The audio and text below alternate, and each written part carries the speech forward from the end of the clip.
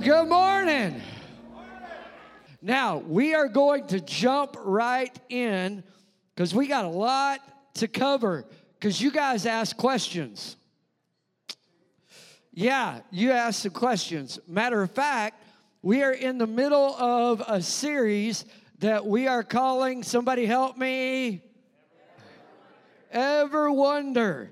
And so we have a list of, we kind of picked out some. We weren't able to answer all of your questions because there were a lot more than we have time to do. And some of them are like a deep dive, you know. I have asked Susan and Tony to help us as we answer some of the questions that you guys have wondered about. Now, I want to say this.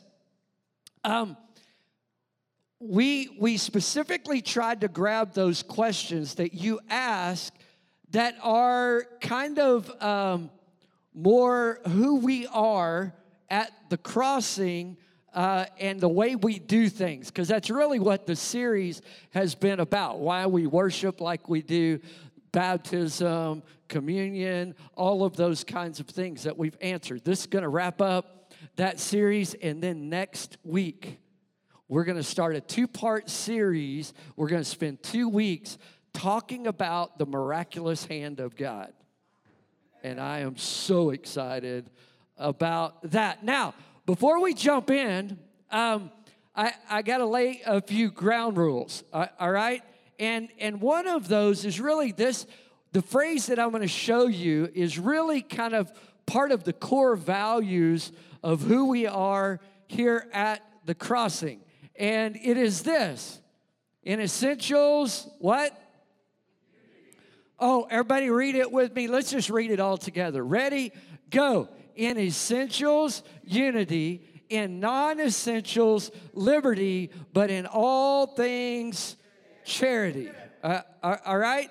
And that really is, there's argument about who actually wrote that originally, whether it was Augustine or whoever. I don't know. There's a lot of, talk about where this phrase came from. But it really is at the core of who we are here in this particular part of the body. That in essentials, in heaven and hell issues, we need to walk together in unity. Are y'all hearing me? But I don't know if you realize it here at the crossing, and I love this about us, we are, and I don't mean any disrespect in the way I'm going to describe this, just hang with me. We are spiritual mutts. We are at the crossing a whole lot of different religious backgrounds focused on Jesus. And that's worth celebrating. That we all come from different places. So there are some things we're going to talk about today you're probably not going to agree with. That's okay. As long as it's not an essential. As long as it's not a heaven and hell thing. If it's non-essential, then anything, let me just tell you, anything that's not heaven and hell, how we get there is non-essential. Matter of fact, I'm convinced when we all get to heaven, Tony, we're going to look and go, boy, I was wrong about that. Yeah, and you can be wrong. That's okay. It is. I'm wrong a lot. I know. The older I get, the more I realize that I am. So in non-essentials, we're going to give each other wiggle room. Does that make sense? We're going to give each other liberty. But in all things, I love the word charity. The word love, you could substitute there, but really charity is when you prefer somebody else. You sacrifice yourself for someone else, okay? And so in everything we talk about, I think that is important. All right, so we're going to talk about a couple of things that are just kind of frivolous, don't have a lot of real heavy meaning for us, but just to get the conversation, because somebody asked these, we're going to look at them. And the first one is this. What do the red and gray dots mean in the crossing symbol? Somebody asked that. Yeah, oh yeah, and so you're like, what do you mean? Well, that. What are the red and gray dots mean? So, Well, the red is actually, obviously, the blood of Christ. And that covers all things. And the gray is how gloomy and dull we were before we came to Christ. Tony, that's really cool. I didn't know that. Tony, And go ahead. That's true, but that's not That really has where nothing those to none of dots that's came true. from. Yeah. Those dots are circles, and we're all about circles. Yes. But it is, the red really does, back when we were talking about the history of the church and all of that, that's kind of our bridge. Yes. So, So we're a group of circles that are building a bridge for people in their journey with Jesus. the red is always also pointing up. That's true. Does that make sense? Are y'all, come on, are you awake? All right. We're gonna need your help in that. So that's it. There's not like any big, huge, the colors, they are what they are. I just think they look cool together. All right. So that's part of it. One of the questions, this is kind of an interesting question that was given is, did Adam and Eve carry the DNA of all ethnic groups? Now, my opinion is yes, but unless we can find their bones, we don't know exactly. Are y'all hearing me? Now, I do believe the Bible teaches that, that the DNA was carried through. But I also think this, and I want you to just think about this. It's kind of interesting because if you look at this, and I've talked about it before in creation and all of that, that the geneticists have proven you cannot get white DNA from black DNA, and you cannot get black DNA from white DNA, but, now listen to me, this is cool, but white and black pigment DNA all originates from brown people DNA. That's scientifically proven, okay? So the real is, I believe, that proves Adam and Eve were probably brown. All right? So just think about that. That's kind of, all right. Are y'all still okay? Are you? That wasn't too deep, right? You're all right? All right. So the next one, I think, Susan, you're gonna talk about. What is the Crossing's stance on Halloween? This was actually put in the... The Crossing doesn't actually have an official stance, but we... I'm going to have a frog in my throat. We, when Victor and I first started in ministry, we experienced quite a bit of stuff, and so we chose, as a family, not to partake or participate or whatever in Halloween. So we would do things with our kids on that night, go bowling, go to the movies, go see Grandma and Grandpa, buy them candy, right? But would not necessarily participate. Now, however, my children are adults now, and they make their own decisions, and they all do things on Halloween. Yes. And so... Does that mean we failed? No. I don't know. Well... I don't think so. But, is it wrong to dress up and hand out candy? Is that a sin? No.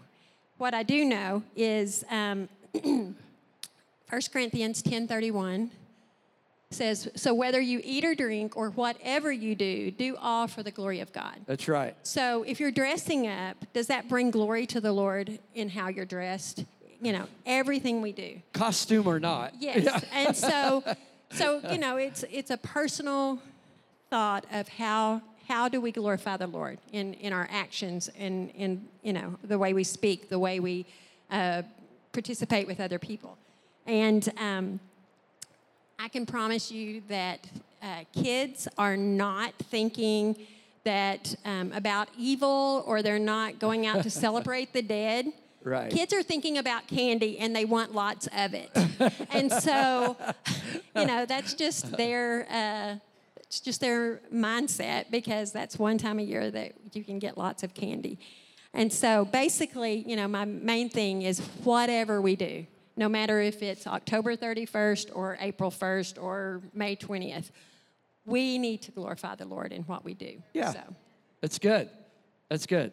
I think that's a great answer to that question. Now, this one we're going to spend a little bit of time on, all right? And the question was given, and remember, the question was given, why does the crossing allow women to preach? We're going to jump into that because it is a great question, and I'm excited to kind of touch on it. But I do want to say this. This is one of those things that we probably, as we were talking about this, we probably will actually spend some time, like maybe even a whole Sunday, on this question later on, because it's a great question, and it's a big question. And I think it's sad that it's a question that the enemy has used to be very divisive in the body of Christ, to separate rather than to draw together. And so I want to remind you, in essentials, what? Unity. All right? In non-essentials, liberty. But in everything, we're going to love each other. Are y'all with me? All right. So I want to, I'm actually going to talk a little bit about this. And I want to give you a little bit of my history. One is I grew up in a church tradition that would allow women to do everything in the church but preach or teach from the pulpit. Okay? That was where I grew up. Most of my early church years was in that tradition where they were doing everything, women were doing everything, but they could not teach from or preach from the pulpit. And then I was introduced to Foursquare. And in Foursquare, men and women are celebrated in ministry alongside each other. Foursquare was actually started by a woman. Yeah. Amy Simple McPherson. Yeah, and she, alongside her, had a group of men that helped with the ministry, helped leading the ministry and stuff. But it was alongside each other. So when I started looking at this, I'll just be honest, I struggled with women in, pastoral or preaching ministry. And so to be fair, I wanted to dig it out.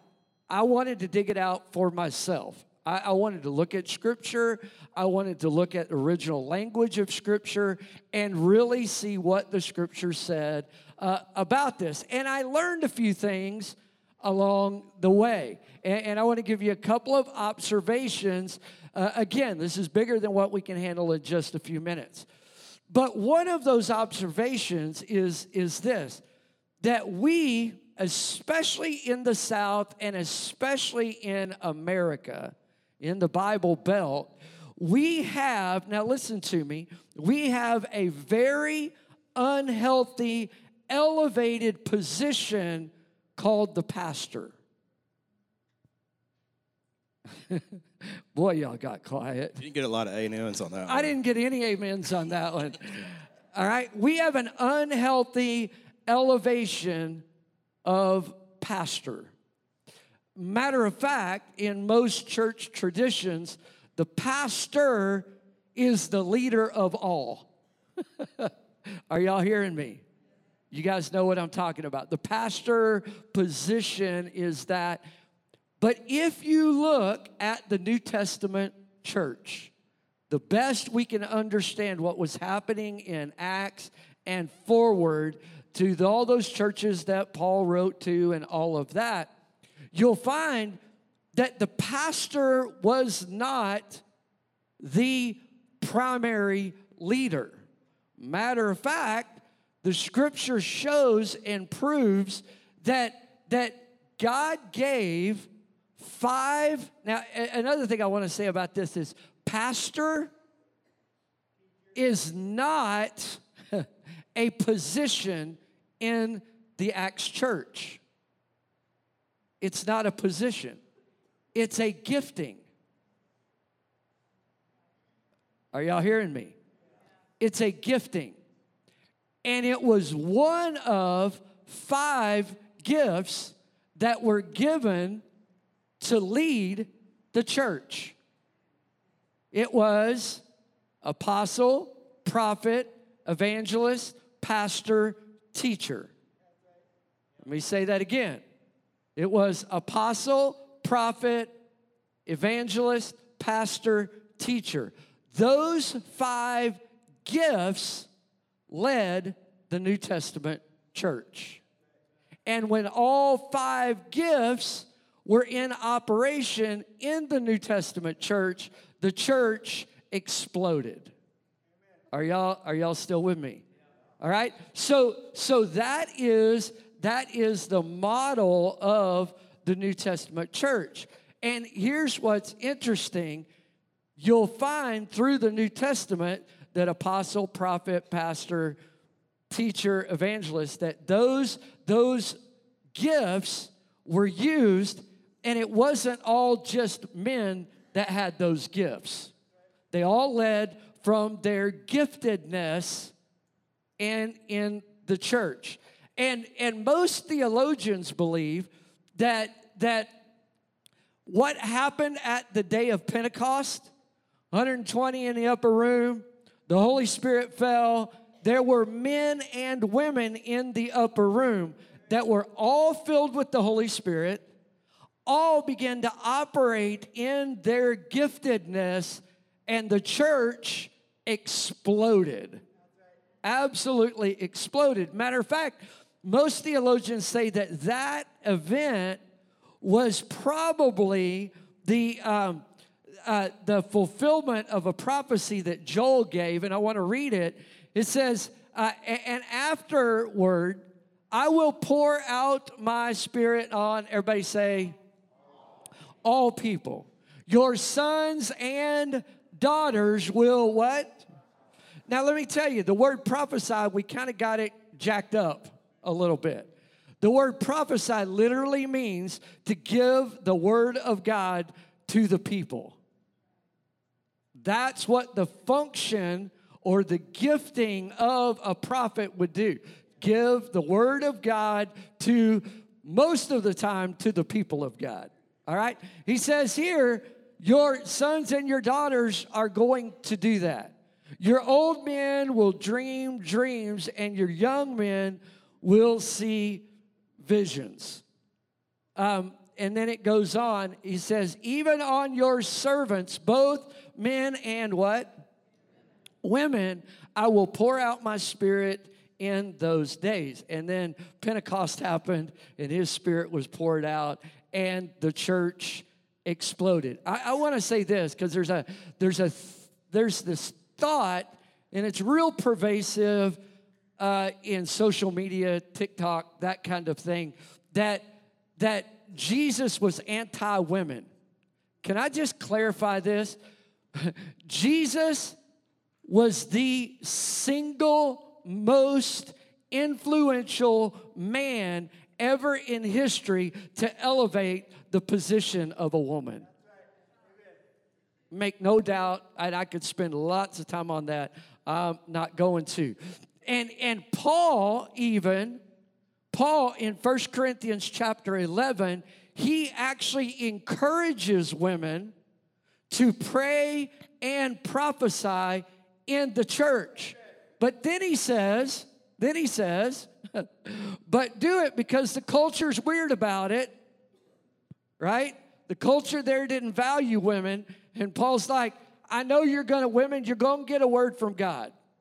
You need to share that word, but you need to do it with your head covered. That's what he said.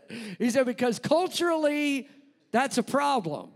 You gotta, the culture says you as women, because the women were doing it and not covering their head. So Paul addressed that, but he said, go ahead and do that. And I want to say this, if you look at the history of the American church, if God had not used women to teach and to pastor people, the word pastor literally means shepherd.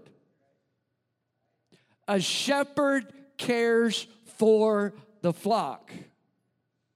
You look at American history in the church, had God not used women to care for the church, there's a few seasons in our history that the church would not be where it's at today had it not been for women involved in ministry, because they were caring for. They were the ones really, really praying. They were the ones that were serving meals. They were the ones that were visiting, and the list goes on and on and on. And let's face it, even in the churches I grew up in that elevated the platform to, again, what I think is like an unhealthy place, because I don't know if you realize the scriptures that were written, that Tony and I talked about this, that there was no stage or pulpit. Y'all realize that? In the Bible. There's no place in the scripture where the pulpit is an elevated position. And so as I dug into this, I struggled with the idea of why is it that it's okay for women in the church traditions I grew up in, why is it okay for women to teach back there, teach our kids, teach in Sunday school or Bible studies, when they are forming the most critical formation of who God is and His love for them?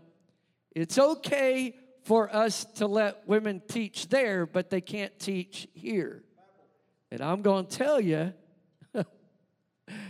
that's not shown in the scripture. It's just not. And matter of fact, I want to say this. There's two places. Actually, Paul in Galatians actually talks about. Matter of fact, let's look at it real quick. I'm not going to spend much more time. There is neither. This is Paul talking. There is neither Jew nor Gentile. There is neither slave nor free, nor what? Male or female. For you are all one in who? In Christ. If you belong to Christ, then you are Abraham's seed and heirs according to the promise. You're all heirs. You're all equal in God's sight. Men and women can inherit the kingdom of God. Now, this was important because there was parts of the culture back then that honestly didn't even believe that women had a soul. They believed women were just property like animals. And so he was speaking to that culture going, no, they're all, men and women can be one in Christ. And I love it that Paul says this in Galatians, but also to the church in Galatians, is one of those scriptures. There's two main scriptures that people use to say the Bible says women should not preach or teach. That's in 1 Corinthians and in Galatians.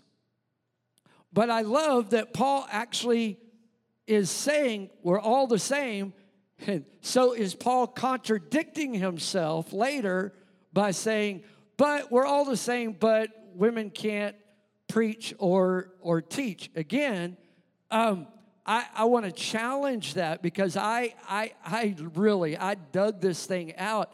And it's interesting that if you look at it in context, in Galatians and in 1 Corinthians, if you look at it in context, you'll actually see that Paul was, and especially if you look at the verb tenses in the original language, in the Greek language, you'll find that Paul was actually addressing a specific problem. He was speaking about a particular problem that was going on where there were women out of balance in the church, that he was talking about that. So I know it's a touchy subject that you can, but the question was, why do we?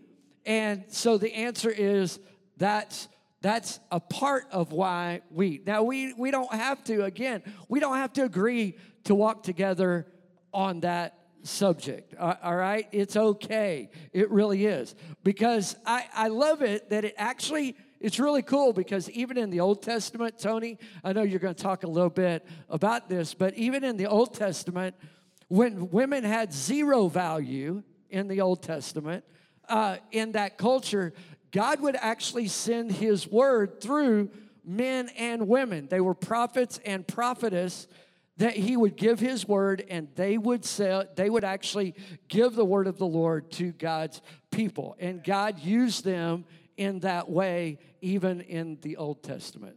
So yeah, and this was a thing, you and I, it's funny because some of these questions that were brought up, you and I had conversations before we knew the question list. Right. Because they were questions that I had because I felt like I believed that women could teach, but I couldn't wrap my head around a couple of verses. Right. And in the culture that I grew up in, the same, very similar culture that you did. And so it was like, okay, I am thankful for where I grew up. Right. Because I learned so much in Sunday school and in that grounding and the biblical knowledge that was given to me. But I've spent most of my adult life, and how many of you know it's a lot harder to unlearn something than it is to learn something. Yeah. And so I learned something, and there are many things. This is not just one of them. There are several things throughout my life and my journey where I've swung one way or the other. And sometimes I go too extreme one way, and sometimes I go too extreme the other way, and usually there's a happy medium somewhere. Right. But in that, there are several things that at 12 or 15, I believed wholeheartedly that I'm like, wow, I was way off on that. Anybody else? Yeah. Anybody else realize at 15 you weren't the smartest person in the world? Yeah. Okay. And so unlearning, though, is difficult. And one of the things that really, when you and I talked, and I began to kind of dig this out, that really stuck out to me was, because if you know me very well, you know I'm usually going to go back to the beginning. To figure out where we are, we got to go back to the beginning. Right. And if we go back to the garden, obviously women were not oh crap, I forgot something. Right. Right. They were always part of, and men and women were created in the image of God, both of them. And every aspect of who he was indwelled in those two individuals. Right. And their characteristics. And then sin. Yeah. And with sin came consequence. Yeah. And we could talk about that for days. Right. But as the story continues and we see the Christ emerge and reverse things and set things back in order to where they were intended to be from the beginning. You see, the idea was always that Adam and Eve would rule with authority over the entire planet. And then when sin, they gave that up. Yeah. And with the resurrection of Christ brings the restoration. You're right. Right. And in that restoration comes bringing them back to where they intended to be. And that, to me, when I dug that out, I was like, okay, now that makes sense. Right. Because as a sinner, I can't do anything. It is by the gift of God that any of us can do anything. It's by the gift that's given you to teach and to pastor. Because in your flesh, it doesn't work. Way. Right. It doesn't work. Right. So if the Spirit of God indwells each of us, then that same Spirit would restore each of us to what the original intent was. That's good. That's good. I think the bottom line for this question is when there is Spirit-led balance and everyone is utilizing the giftedness that God has given them by and through the Holy Spirit, the Church of Jesus Christ flourishes. Would y'all agree with that? It flourishes, it grows, it's healthy, it's good. But you see all through the New Testament, when things get out of balance, it struggles. So there's a balance in everything, and I love that. I love that. Like I said, big question. I want to encourage you. I have a little booklet that if you really want to dig this out on your own, this is a deep dive in the theology of that. I've only got 2 left, but I will order as many as I need to. You let me know if you want to really dig this question out even more. Does that make sense? Are y'all still loving me? All right, good. All right, so Tony, how about this one? How about this question? Let's go to it. Why don't we do communion more often? It's expensive. No, that's not why. There's another one I'm gonna tag team on one that didn't make the screen that we're gonna talk about as well. Yeah.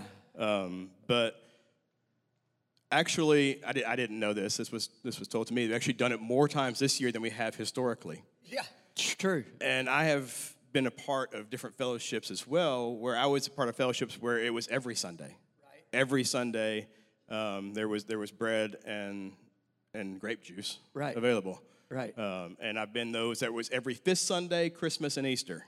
I don't know if there's really a rhyme or a reason on why. It's a great, and what I love about this question and these conversations we've had about communion, Jared spoke about that a couple weeks ago, but even in our meetings, in our staff meetings, it's brought up more conversation. That's what I love about questions. Yes. Because it makes you think. Yeah. Well, why do we do this? And I love the idea of always asking why. Yeah. And so it's kind of caused us to think about it, and this is why don't we do it more often? Why do we do it the way we do it? And we look at those things, and I think that it's something that we are learning as well. It's something that we are looking at, exploring, and learning more about. Huh. We don't have it all figured out.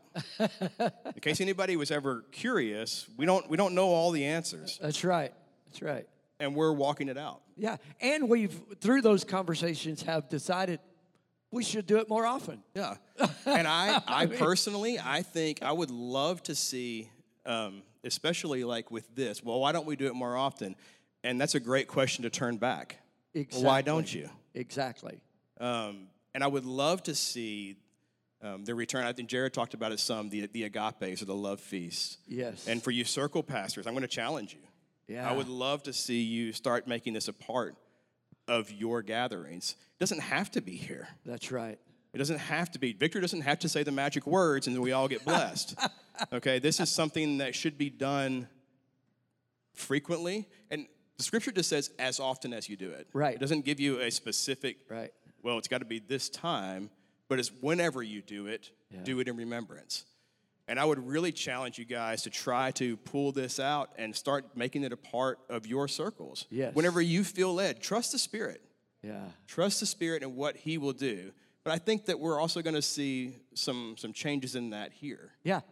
In the big gathering as well. And I love that to really challenge the circles going, do this. And I love the idea of it was part of the meal. It was a feast together with brothers and sisters that was part of it. So it fits so well in circles that you do communion. Yes, so do it. It was celebration. Yes. It was a time of celebration. Somewhere along the line we made it a very remorseful thing, but really it was celebrating what Christ had done. Yeah. And that should be a part of who we are. Yeah. Yeah, it's so true. It's so true. And this one, I think we made it on there. Oh, well, not that one. Oh, we didn't do. Well, we didn't put it up we there. didn't put But it on Tony, there. what about? This is kind of funny. One of them was, why don't we use wine? Yeah. And again, it's expensive. And until recently, we were a dry county. Yeah. So you had to travel to go. Yeah. No, and I really thought about this one, and because I believe, and I think it's the consensus of the crossing, that if you are a follower of Jesus Christ, then you have a seat at the table. That's right. You have a seat at the table, and you have a right to that cup. Yep. No matter your age, Yeah. and no matter where you are on that list. And there are a lot of people who call the crossing home, or just in general, that have come to the Lord, who have struggled with addictions, Yes. who have struggled with different things, and we don't want to be a stumbling block That's in right. any aspect of that. That's right. And so I feel like in that regard, it's just easier to err on the side of caution. Yes. And understand that it's all about the heart Right. in that moment, and not about the actual substance. That's good. That's good. It's a great answer. It's a great answer. What about one we didn't put up there? Somebody asked about the Nephilim. Yeah, I begged Vic to let me do a 6-week series on that, and he said no. There were a couple questions that are really kind of deep dives, and kind of going back to what Vic said at the beginning, trying to figure out, okay, what is specific to the crossing and why we do what we do. Now, if that was you, if you ask questions, come talk to me. I can bend your ear for hours, and we can talk about that. There was a couple things in there that are just, and there's one of those things that, I don't know. Sure. But it's fun to talk about. And I think that's one of those. It's a great conversation. It really is. It really is. All right, and then one I already gave you a sneak peek on, that somebody had the nerve. Why don't we talk about gluttony at the crossing? We're going to let Tony. One of those things I want to say is when we first pulled that one up, we were in a meeting, and one of the ladies that was in that meeting said, my answer would be just shut up and eat your donut.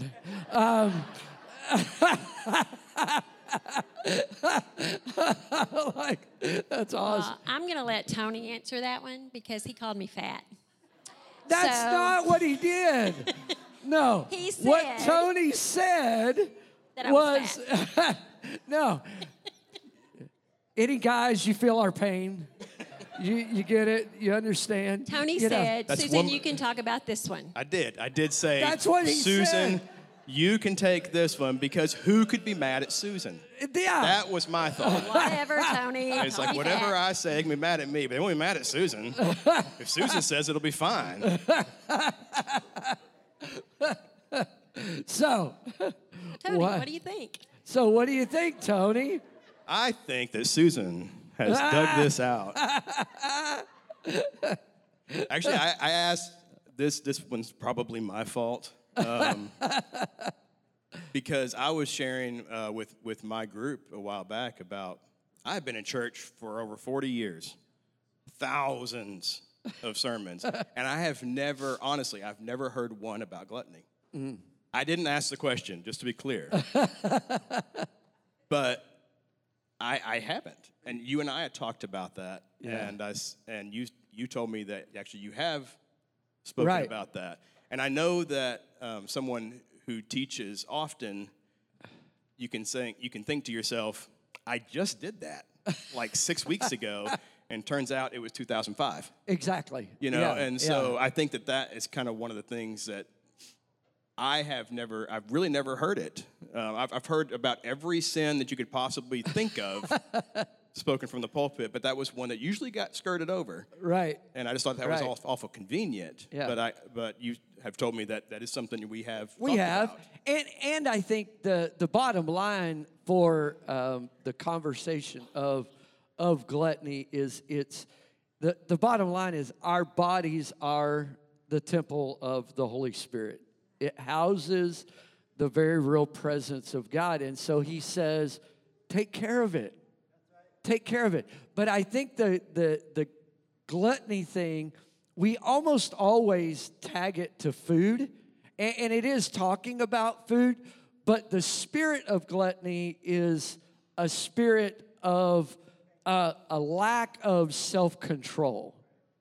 And the fruit of the Spirit ends with self-control. All right, so that's a big part of that. You know, one of the definitions I read about it was anything we consume in excess. And I don't know how your phones are set up, but it's always this horrible reminder. Yeah. Every Sunday morning I get this notification. It says, you spent this much time per day on your phone. And you're always like, oh, it went down this week. And you're like, yes. And then it's like, oh, it was up 12%. You're like, dang it. Yeah. You know, but that's every Sunday morning that goes off for me. I did not set it that way. It's just this neat little thing that I can repent of every time I come to church. But anything we consume in excess, and that can be food, drink, but I also think it goes deeper into your eyes, what you listen to, anything that you consume to the point of excess that it's a problem. Yeah. But yeah, typically it's geared that way, and I do think that most Americans probably struggle with that because we live in excess. Right. We live in abundance. Right. And so learning self-control, which is one of the fruits of the Spirit, is a real thing. It is. It is. And I think it is a balance, especially on the food side of things, because you have to eat. You have to eat, but it's a mindset of I need more, and that, sometimes that's all we think about. So it is a balance.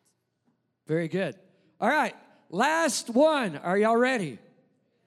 Are you still with us? All right, last question that we're going to talk about is this. What do the large gatherings, Sundays, this gathering, accomplish that small groups or circles do not? So to start the conversation, I just want to say this, and then y'all are going to talk about it a little bit, is one reason we do both, and we think both are important, is because the best we understand, that was the model from the Acts church. It was in the temple and house to house. It wasn't one or the other. It was both. So do you want to talk about that a little bit? I love Sundays because they are a celebration of what's going on in everyone's life. And but the downside of that is it's really easy to hide in a large group. You can be hurting and put that fake smile on, and nobody has to know. It's a little harder to hide when you're in a circle or a small group. And so I think that's part of the reason small groups are so important, is so that it draws out that vulnerability, and we could really get healing and anything else that we may need from the Lord. Just to show up at your house for a circle, you know, that would be more awkward. So to do that, what do you think, Tony? Well, yeah, I think that what I love about Sundays is the gathering of the saints, the assembly. And I love our corporate worship. I love getting to celebrate with my brothers and sisters. Yeah. I love that aspect of it. That's probably my favorite part of Sundays is getting to celebrate what God has done for all of us. Yeah. And getting to do that together. You can pool resources. I think you had talked about that as well. Yeah, that a big thing that happens here in the large gathering definitely is the worship. You know, just to be able to engage and all of it. Have you guys ever tried to really engage and sing really loud in your living room with 4 other people? I sing real quiet there, but here, I can do it loud, and the only people I bother is whoever's leading worship right over there. You know, I mean, I can do it loud, and so I do love that. But also, what we add as we join our resources.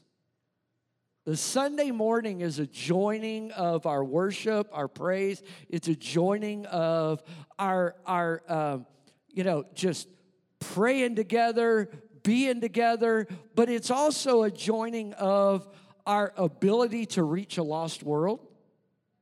How many of you realize it would be really difficult for 15 people or 30 people in a circle to pull off a service weekend that really impacts an entire community, or a Main Street festival, or a Christmas production. It's like when we join forces together, we can do so much more, making an impact in the lost world. Does that make sense? So for that, it really does add value to the large group gathering. And I think there's also something specific to remember, that throughout the entirety of the Scripture, there were times when the assembly needed to be addressed. Yes. There was not just a group of 5 that needed to be addressed. Sometimes that is that when you read circle pastors and stuff like that. Sometimes there's issues that are specific to your group. But there are several times, especially throughout the First Testament, that there are people where the prophet or Moses or somebody addresses the assembly, the entire thing, and said, here's where we're going. Right. Here's what we're doing. Here's the mission. Here's what we're going to do. And I think for me, I could probably spend an entire Sunday talking about just my spiritual journey, how it relates to the church and how it relates to the gathering. Because I grew up in a very traditional, my dad was a pastor, and that's how I grew up. And then I went through phases. I went through seasons where I hated the church. I never didn't believe in Christ, but I didn't really think this really worked. Right. Because I felt like it was, we love you, but not now. That was a big thing for me at a young age that I struggled with. And I went through a season this is complicated, let me tell you. I went through a season at one point where I decided I was going to go to every church. I wasn't going to go to the same one on Sunday, because Jesus is always there at all of them. Right. And that's why I'm just going to go to all of them. And that was hard because you never got connected. And then prior to coming here, spent probably 10 years in what I would call a circle group that met every Sunday morning and Wednesday night. Yeah. And loved it. Yeah. Love it. And I think, and also this as a reminder in this, what I found in all of that. I love it. In the beginning, in Sunday school, in living rooms, in small groups, big groups, I found Jesus. That's right. Everywhere I went looking for him, there he was. I found him around coffee tables and dinner tables. I found him with 50,000 men at a Promise Keepers rally. Yeah. I found him in all these different places. But I'm going to tell you that if you're missing one of these, you're missing. It's true. Because I truly believe you need it. You need both. I need to be able to come here and celebrate. Yeah. And I need to be able to come and rejoice with you guys. And I need to be able to have a vision of where we're going. But I also need somebody that can look deep in. Yeah. And somewhere where I can't hide. And those small groups as well, it's really complicated. There are, 600-700 people on a given Sunday that call the crossing home. Right. It's hard for all of you to use the gift that God has given you on Sunday morning. Right. It's really hard. Not all of you. There are probably numerous teachers in this room. Yeah. We don't have time for all of you to teach on Sunday morning. But in those smaller gatherings, it gives you that opportunity to exercise the gift that God has given you. That's good. That's good. Isn't that cool? I love that it's both. It's both. Both are critically important. How are you? You good? You good? I know we just touched on some of these. Some of these are a lot bigger questions than we can really answer in a short amount of time. But I want to say, as Tony said earlier, keep asking questions. We're actually going to leave the QR code posted. We're going to do a little different format and leave it posted around, because here's what we've learned in this process. When there's several people start asking the same question, maybe we need to answer it. Does that make sense? It means people are thinking this. And I will say, one of the big questions I got asked that we're going to have to tackle later on is, are we in the end times? Yes. Yes. And according to the scripture, those started back in the New Testament. That's what he said. We're just in the later. Than we've ever been. We're just later than we've ever been. That's right. We are. And I'm looking forward to tackling that as well. But thank you for your questions. Keep asking questions. Yeah, don't be afraid to ask. I think you learn so much by asking questions. Yeah. And that's also, because a lot of times for me as well, when Vic says something, and I'll tell him afterwards, I was like, I agreed with 90% of what you said. Yeah. There was this part. And usually if there's something that I question, it forces me to dig it out. Right. Right. It makes me, or somebody says something that challenges me or questions, and I'm like, I don't know. And it makes me go deeper. Yeah. And so I love it. And and God is big enough to handle any question you got. That's right. We might not be, but he is. Yes. Yes. So keep asking. Keep searching. He says if you just keep asking, he's going to answer. Amen? Amen? Well, let's stand up together. Father, we thank you.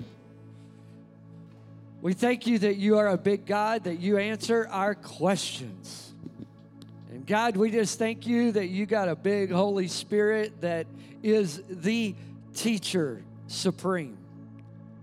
And that if some of us walk away with more questions than answers this morning, we lean on you, Holy Spirit, to teach us. Teach us. Show us. Direct us to find those answers to the things that are important to us. And we just trust you, and we praise you, and we celebrate who you are. In Jesus' name, all God's people say what? Amen. Amen.